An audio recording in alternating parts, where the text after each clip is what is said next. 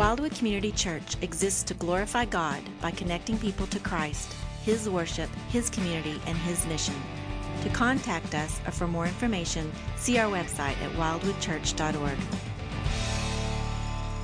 We're going to be beginning a new series today that will take us the next 4 weeks, looking at Matthew chapter 3 and 4, at the foundational events early on in Jesus' public ministry, the events that would set the tone and the trajectory for the ministry of Christ in the last 3 years or so of his life on the earth. We're going to be looking at those things today as we look at Matthew chapter 3, verses 1 through 12. But before we launch into looking at Matthew 3, I want to just ask you a question. I want you to be honest, all right? How many of you remember much of the sermons that you've heard in your life? Let me ask you another way. How many of you remember any of the things that I've said or on this stage over the last little bit? Okay, a few hands. I appreciate that. You're making me feel a little better. The reality is, though, we miss a lot of what we hear in settings like this, don't we?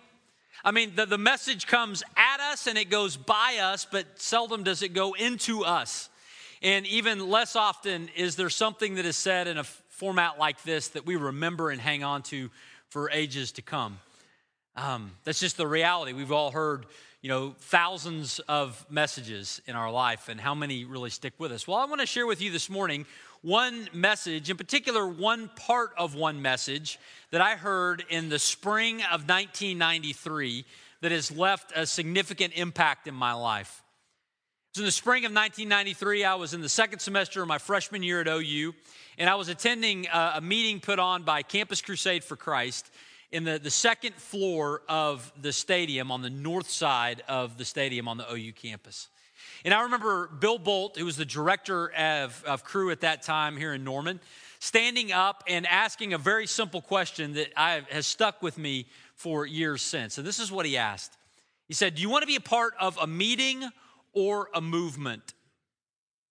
Do you want to be a part of a meeting or a movement? Do you want to be a part of attending something that is entertaining, that is fun, that is a message that's interesting and the music we like? Do you want to be a part of just a meeting, or do you want to be a part of a movement?" And I remember when Bill asked that question at the beginning of that message, my heart leaned in and said, I want to be a part of a movement. And even as I stand here today in front of you, friends, I have the same feeling. I want to be a part of a movement. How about you? Do you want to be a part of a meeting, or do you want to be a part of a movement? The reality is that Jesus did not come to just have meetings. He didn't come just to gather a crowd and to tickle their ears. He came to involve us in a movement that would change the world, including your life and mine. And by God's grace, He has extended to each of us the opportunity to participate with Him in the movement that He is still working on this earth. And when we look at Matthew chapters 3 and 4, and the verses we're going to look at over the next 4 Sundays, what we're going to see is the foundations not of a meeting, but the foundations of a gospel movement that would shake the earth. And by God's grace, you and I have been invited to be a part of that. So we're going to look at today, begin our discussion of these foundations by looking at Matthew chapter 3, verses 1 through 12. So if you got a Bible, open up to Matthew chapter 3. These are verses that talk about John the Baptist and his role in running before Christ in his ministry. These are events that take place roughly 30 years after the events of Matthew 1 and 2 that talk about the birth of Jesus. A season of time goes by, and then the era of Jesus' public ministry has come about, and that's where the story picks up in Matthew chapter 3, beginning in verse 1. It says, "In those days, John the Baptist came preaching in the wilderness of Judea." This is what he was preaching. "Repent, for the kingdom of heaven is at hand. For this is he who was spoken of by the prophet Isaiah when he said, 'The voice of one crying in the wilderness, prepare the way of the Lord, make his paths straight.' Now John wore a garment of camel's hair and a leather belt around his waist, and his food was locusts and wild honey. Then Jerusalem and all Judea and all the region about the Jordan were going out to him, and they were baptized by him in the river Jordan, confessing their sins. But when he saw many of the Pharisees and the Sadducees coming to his baptism, he said to them, "You brood of vipers, who warned you to flee from the wrath to come? Bear fruit in keeping with repentance. And do not presume to say to yourselves, 'We have Abraham as our father,' for I tell you, God is able from these stones to raise up children for Abraham. Even now the axe is laid to the root of the trees, and every tree, therefore, that does not bear good fruit is cut down and thrown into the fire. I baptize you with water for repentance, but he who is coming after me is mightier than I, whose sandals I am not worthy to carry. He will baptize you with the Holy Spirit and fire. His winnowing fork is in his hand, and he will clear his threshing floor and gather his wheat into the barn. But the chaff he will burn with unquenchable fire." Friends, in these 12 verses, we see a movement being birthed. And we're going to see three things about this movement in these verses today.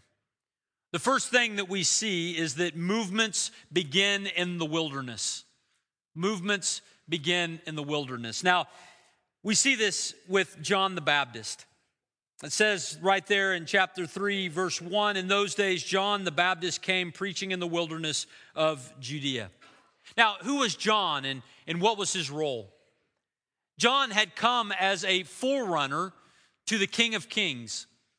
See, in ancient times, it was common when someone famous, a king or a ruler, would be headed to a destination that somebody would run before them and would clear the path, would make sure that the road had no boulders in it, would make sure that the walls were secure, and would announce in the city where the king was going to arrive that the king would soon be there. That was the role of the forerunner. And what we see in John the Baptist and his ministry was that God had set aside John the Baptist as a forerunner, not to just some earthly king, but to the King of Kings. John was to run ahead of Jesus and make straight the path for people to come to him. We see this happening in the wilderness. We see it hinted at in the prophecy that is quoted here from Isaiah chapter 40, verse 3, quoted here in Matthew chapter 3, verse 3, that John was the voice of one crying in the wilderness, "Prepare the way of the Lord, make his path straight." John was the forerunner of Jesus. Now, when we hear that, we're familiar enough with the story that makes sense to us. But if you had been alive in the first century, you would have expected somebody not named John to be the forerunner of the King of Kings. You would have expected Elijah the prophet come back from the dead, clearing the path for the King of Kings. We know this because if you flip back just a couple of pages in your Bible, back to the last book of the Old Testament, Malachi chapter 4, verses 5 and 6, it says this. It says, "Behold, I will send you Elijah the prophet before the great and the awesome day of the Lord comes. And he will turn the hearts of the fathers to their children and the hearts of children to their fathers, lest I come and strike the land with a decree of utter destruction." The idea was that Elijah would come back and he would be a forerunner to the Messiah. Before you would see Messiah, you would see Elijah coming. And this was something that was echoed and known inside of Jewish culture. As a matter of fact, when they would have a circumcision of a child, they would have an extra chair present at that circumcision, an empty chair for Elijah. And the thought was, if Elijah walks in and sits down in this chair at the circumcision of our son, then we are very close to the arrival of the Messiah. When they would have the Passover meal, they would have an extra cup, the Elijah cup. The thought was, if Elijah walks in here and drinks this cup, that the day of the Lord would soon be upon us. It was very much in the mindset of the Jewish people that Elijah would come ahead of Messiah, based on the prophecy that we just saw in Malachi chapter 4. But he doesn't come named Elijah, he comes named John. But we know that that John was coming in the spirit and the power of Elijah based on the other declarations of the New Testament. In the book of Luke, for instance, chapter 1, it is said of John's birth, it says that John will turn many of the children of Israel to the Lord their God, and he will go before him in the spirit and the power of Elijah to turn the hearts of the fathers to the children and the disobedient to the wisdom of the just, to make ready the Lord a people prepared. There was this understanding even from the time that John was born that he was coming in the spirit and the power of Elijah. Jesus makes this statement as well. If you flip over to Matthew chapter 17, verses 12 and 13, Jesus says, I tell you that Elijah has already come, and they did not recognize him, but did to him whatever they pleased, talking about John's martyrdom. So also the Son of Man will certainly suffer at their hands. And then the disciples understood that he was speaking to them of John the Baptist.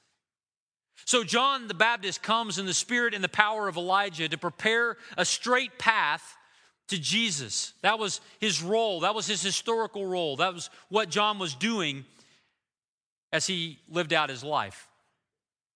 But how did John prepare the people for the Lord? What was he up to? Well, before we get to what he said, let's just think for a minute about where he was. It says in chapter 3 in verse 1 that John was preaching in the wilderness of Judea. Now, when we see that, we think, well, of course that's where he was. It's a Bible place. This is happening in the Bible. John went to a Bible place and he preached there. But the reality is this was a very harsh location. A few years ago, I had the opportunity to go to Israel and went to the Judean wilderness in the area just north of the Dead Sea where the Jordan River comes down. It was a very inhospitable place. It was a place where there weren't very many trees, and with the exception of the Jordan, there's limited water. It was not a garden spot by any stretch. It was a place of desolation, of desperation. And that's the place where John goes to begin his preaching ministry to prepare the way for Jesus. And so when we see John ministering in the wilderness of Judea, we get reminded of the statement I mentioned earlier that movements begin in the wilderness. What was John doing out there?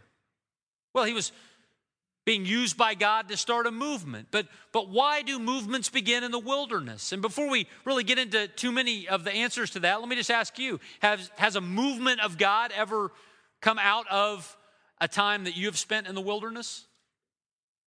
I mean, I know that many of you in this room have walked with God, have come into a relationship with God at some point in the past, but did that relationship begin when your setting changed? Any of you go to a summer camp? Get out of the norm, out of the routine, out of the city? You go to a camp, and it's at that place that you come to understand what God has for you in Christ. I know I just was talking to a friend that went to Pine Cove Men's Conference a couple of weeks ago, and he said that every year when he goes to that conference, he said he's so thankful for the opportunity he has just to get away and to reconnect with the Lord. There's movements that are birthed when we just separate ourselves from the noise of the day and we go and we reflect on the Lord a little more in the wilderness.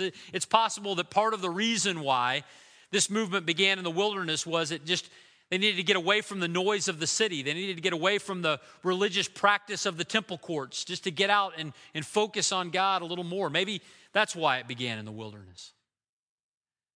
But I think also this setting is more than just a physical setting away from things. It was a physical setting that reminded us of our great needs. The physical setting of the wilderness is a very challenging place. It's a place of desperation. Every drop of water matters. And I think, friends, that God uses places of desperation to prepare our hearts for Him all the time.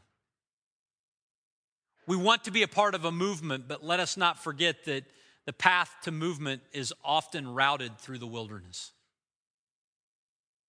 Have any of you ever been in a spot in your life where you weren't physically isolated in the desert, but you were going through a period of great challenge in your life? An illness was taking you out. A divorce happening in your family. A death of somebody close to you.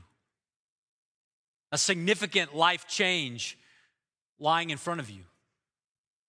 In the midst of these big moments like that, We find ourselves in a time of desperation before the Lord, looking to Him for things that we did not need when we were in the city of our comfort. But when we're in the wilderness, we find ourselves more dependent upon the Lord.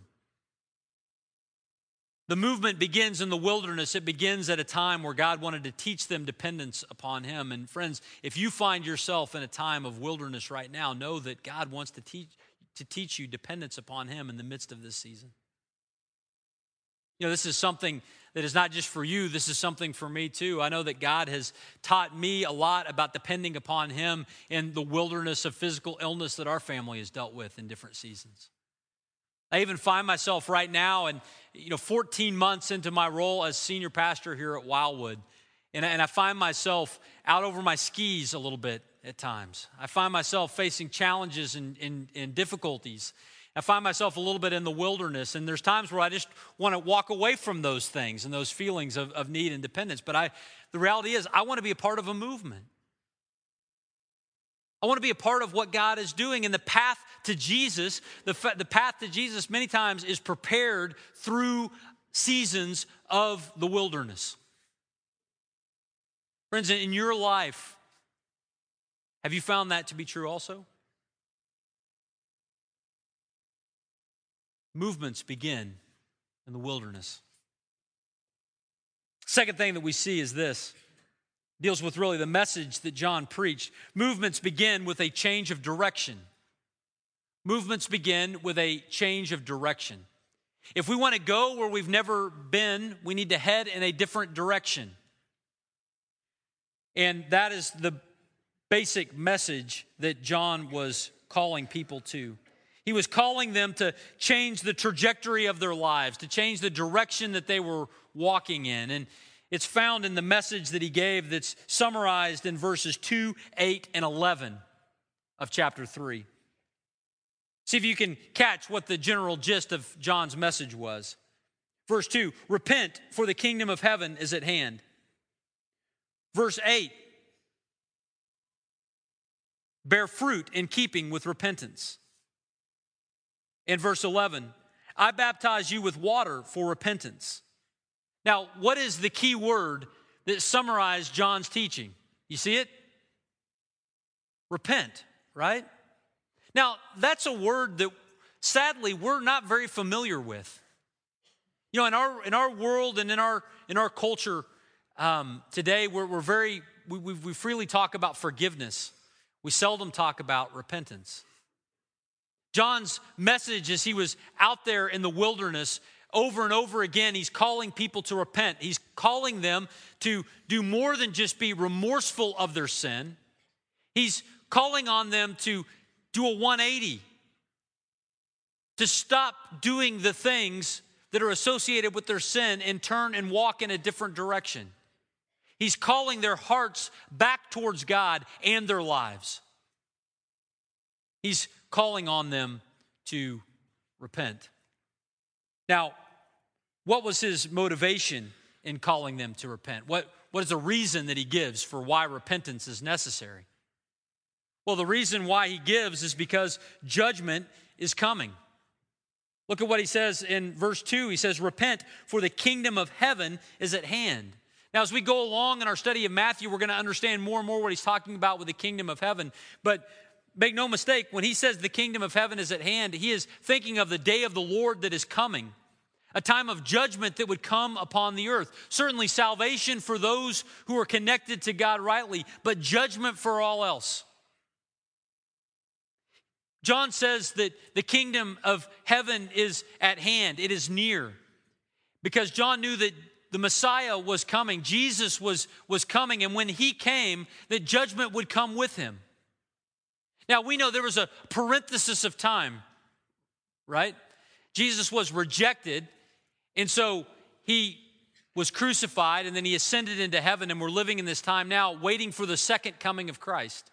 But even as we sang in our opening song today, as we wait for the second coming of Christ, we understand that when Christ comes back, judgment is coming. The motivation for repentance that is mentioned here is repent now because judgment is coming. Listen to how else he talks about this at two different ways he mentions it. In verse 10, he talks about it as it relates to the axe. He says, even now the axe is laid at the root of the trees. Every tree, therefore, that does not bear good fruit is cut down and thrown into the fire. The idea is that when Messiah comes, judgment comes as well. He says in verse 12, he says, his winnowing fork, speaking of Jesus, is in his hand, and he will clear his threshing floor and gather his wheat into the barn, but the chaff he will burn with unquenchable fire. The message was one of judgment is coming, therefore repent now. Friends, have you thought about this? Have you thought about repenting of your sin because judgment is coming? This is something we need to consider. It's something that we need to keep in our mind because the reality is we are closer to judgment now than we have ever been before. I used to ask my dad when I was a kid, hey, Dad, what time is it? You know what he would answer? Later than it's ever been. Like, thanks a lot, Dad. How close are we to judgment? Closer than we've ever been. There will come a time when Jesus will return to the earth and judgment will come with him. Therefore, it's a motivation for us to repent now. Why would we persist in our pornography? Why would we persist in our financial impropriety? Why would we persist in our selfishness, knowing that the return of Christ is coming? John stood in the wilderness and he called on people to repent. Part of preparing the way for Jesus is recognizing that our way is not the right way and we need to turn back to God and repent from our sin. Certainly being remorseful of our actions, but being willing to take action steps consistent with a lifestyle that says that sin is wrong. Friends, what does it look like in your life to repent? Understanding that judgment is coming. You know, it's interesting, as John's out there preaching, the Pharisees and the Sadducees, they come out to see him along with a number of others from the area. And, you know, when we see the Pharisees and the Sadducees show up, again, we think, of course they showed up. They're Bible people, they hang out. The reality is the Pharisees and the Sadducees don't hang out. They didn't like each other. They came from very different theological understandings. They had very bitter fights on other issues, but they come together to look down their nose at what John is doing in the wilderness. Why? Well, as you can imagine, if a crowd begins to gather, some people go there for the purpose of the meeting, but other people show up just to see what the spectacle is all about. And so the Pharisees and the Sadducees show up and they look down the hillside and they see these people being baptized. Now, here's what you got to know. Baptism was not unique in the first century. Sometimes we think baptism is something that the church invented. But the reality is we see right here, there were baptisms taking place even before the church ever happened. But here's how most baptisms took place in the first century in a Jewish context. Baptisms were okay for Jewish or Gentile proselytes who were becoming Jews. They could have a ritual cleansing. But baptism would never be something that a Jew would undergo. And so you can imagine the Pharisees and the Sadducees standing up on the hillside, looking down their noses at what's happening and go, I see John, I see baptism, but I also see Jew. What is he doing? Doesn't he know that that kind of cleansing is only needed for those Gentile sinners, not for us Jewish children of Abraham? And yet John knew that it was important to call to repentance all people. That the path to Jesus was a path of repentance and turning back to God for all people, because sin was not something that just affected those outside the nation of Israel. It was something that affected those inside the nation of Israel as well. And I would say by application, it's not just a truth that is for those in our community who aren't here. It's a truth that is relevant for us who are here. We need to recognize that we are sinful people. We need to repent. Now many of you in your life have come to a understanding of this earlier on, and you repented of your sin. You came back and you trusted in Christ for the forgiveness of your sins. But there are some of you here today who, for the first time maybe, you're coming to grips with the notion that there is judgment that is coming, and you're feeling conviction of your sin, and you're wondering, what do I do now? I want to be a part of that movement, but what do I do? Well, the answer to that is found for us in verse 6. In verse 6, he says, they were coming out to him and they were baptized by John in the river Jordan, and they were confessing their sins. Friends, if you find yourself under conviction today of your sin, and you want to repent and you want to turn back to him, the one thing that you can do to begin that is just to confess your sin to the Lord. 1 John chapter 1, verse 9 lets us know if we confess our sin, he is faithful and just to forgive our sin. When was the last time that you confessed your sin to the Lord? That you went before him and you said, Lord, I'm a sinner. I'm walking in this direction and I see that it's destructive and I know that judgment is coming. Please forgive me of my sin. You know, what's interesting is for John and in his world, people would go down and they would be baptized. John was baptizing them in the river, but he was basically just helping them have an event to remember that they wanted to do something different. That was as good as he could do. He could help them identify their sin. He could help them make a public statement that they wanted to change, but John could not change them. Here's what's great for you and I today. If you find yourself convicted of sin and you go before the Lord and you confess your sin and you acknowledge that Jesus and his death on the cross was sufficient to pay the penalty for your sin, guess what? Not only do we have, this idea of maybe we get, we're going to start a new life path and we get to try to do better, but we get the understanding that God in Christ actually cleanses us. That through the Holy Spirit we are actually washed, free from the guilt of our sin and forgiven in Christ. See, when we confess our sins and we lean on Christ and what he has done, then we have the hope of eternity. That is available to us today. Friends, if you have never placed your faith and trust in Christ, today can be the day that you do that. And that conviction that you have, that turning to God that happens in your repentance can be met with forgiveness today. It says they weren't just confessing their sins, though, but they also were baptized. One of the great gifts that Christ has given the church is the opportunity to publicly profess in an outward way what God has already done on the interior of our lives. And as we gather as a church, one of the things that we do is we practice baptism. And the next baptism service at Wildwood is going to be on April the 2nd, coming up just in just a month and a half from now. And if you find yourself trusting in Christ for the forgiveness of your sins, but not having experienced water baptism, we would love to have you publicly declare your faith in Christ through water baptism on April 2nd. And if you have questions about that or a desire to be baptized then, we would love to have you come on March the 5th to one of our baptism classes. We've got one class that is for students 6th through 12th grade and college students and adults. They're going to be together in one class. And then we've got another baptism class that day for those who are children to go to with their parents. But if you are interested in baptism, you can find out more information about that and sign up at wildwoodchurch.org/baptism. But we have the opportunity, friends, to be a part of this movement that happens with this change of direction. Not just spending time in the wilderness, but changing our direction and trusting in God. The third thing that we see about these movements is this, though. Movements begin with someone greater than us. Movements begin with someone greater than us. Now, we see this just related to John the Baptist.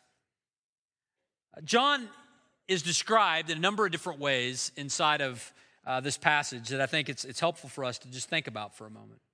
It says that John the Baptist was preaching in the wilderness of Judea. Remember, one of the most inhospitable places on the earth. That's where John was. Very unattractive location, far from people, long walk from the city of Jerusalem. That's where he was. And not only was he out there, but let's think about what he looked like out there. How was he dressed? Camel hair? Now we hear that and think, that sounds quite stylish. No, it wasn't really all that stylish. The attire that John had was the attire of a poor man. If you got close enough to John to have a conversation with him, what would his breath have smelled like? Locusts. I think. It was the diet of a poor man, the attire of a poor man in a very inhospitable location, preaching a message that was not very seeker-friendly. Repent, judgment is coming. And in the midst of all of those things that were happening, isn't it interesting what we find out in verse 5? It says, Jerusalem and all Judea and all the region about Jordan were going out to him. Now that's astounding. Someone that had that little going for him in a worldly perspective, had all of Jerusalem and Judea and the Jordan region were going out to him, to meet with him, to hear from him. Why? Why were they going? I think they were going because God was at work. I mean, remember, John's out there not because he wanted to be. He's out there because God had set him apart for that task.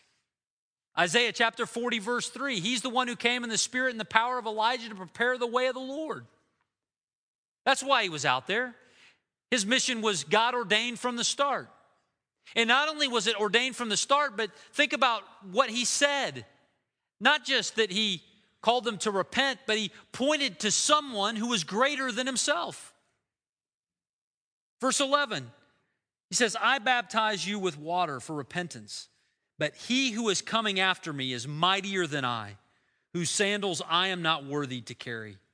He will baptize you with the Holy Spirit and with fire. John was always pointing to Christ. Why were people going out to see him? Not because he had a cool meeting, but because God was in it. Meetings are made about clothing and snacks and location. Movements are made about who they are connected to. And John's movement is meaningful to us today, 2,000 years later, because it is connected to Jesus Christ. And friends, when we gather in this place, we are not here just to be a part of a meeting.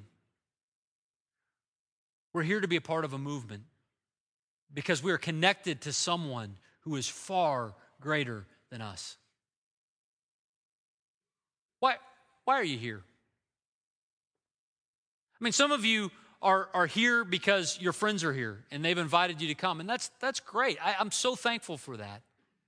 God has designed us to live in community, and that's important, but our participation in the church is far greater than a cure for our loneliness. It's connection to the God of the universe in worship of Jesus. He is worthy of that. That's why we gather. That's why we listen to him from his word.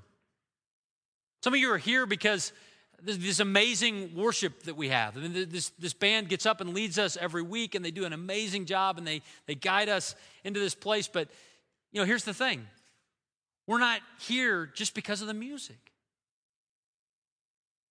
We're here because of who we're singing about. We're looking to him. I've already established early on that you don't remember anything I say anyway, so we know that you're not here for me. But we're here for him. We have the privilege, friends, of being a part of a movement because this movement is connected to someone, not just something. We take our direction from him. We follow him everywhere. He's not a tribal being that is found only in this place. He's the God of the universe that we have the privilege of worshiping here and there and everywhere. It's like a Dr. Seuss book. It could be wherever we go. We have the privilege of connecting with him. See, we're not a part of just a meeting. We're part of a movement. We live in a time, in a season of the world where people are dying for change. They want their life to matter. You want your life to matter? You want to see change happen? Every election cycle, that's the promise. Change, change, change.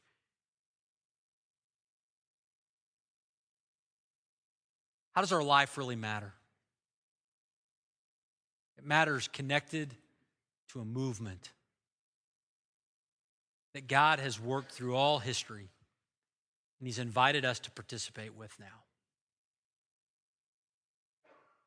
Friends, as we gather here today, let us remember Jesus. Let's worship Jesus. Let's change our direction and follow Jesus and see what he has for our future. Father, we thank you for the privilege of worshiping you today. Thank you that you've given us this truth about John the Baptist. You've preserved this historical event so that we would know what it looks like to prepare the way so that people have a path to Christ.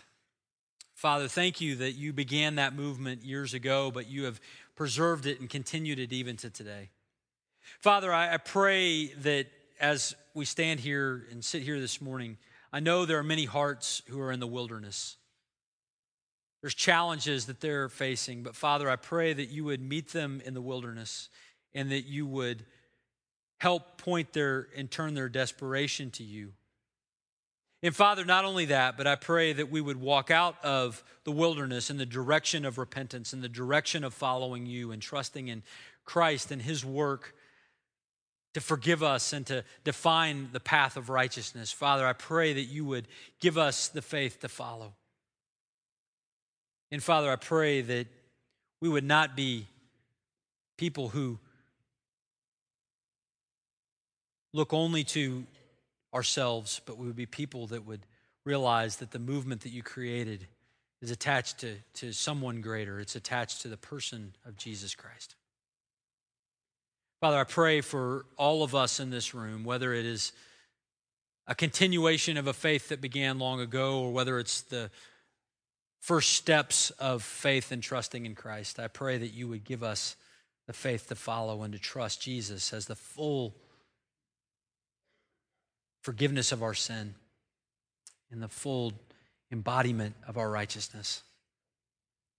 Father, help us to trust you now. In Jesus' name.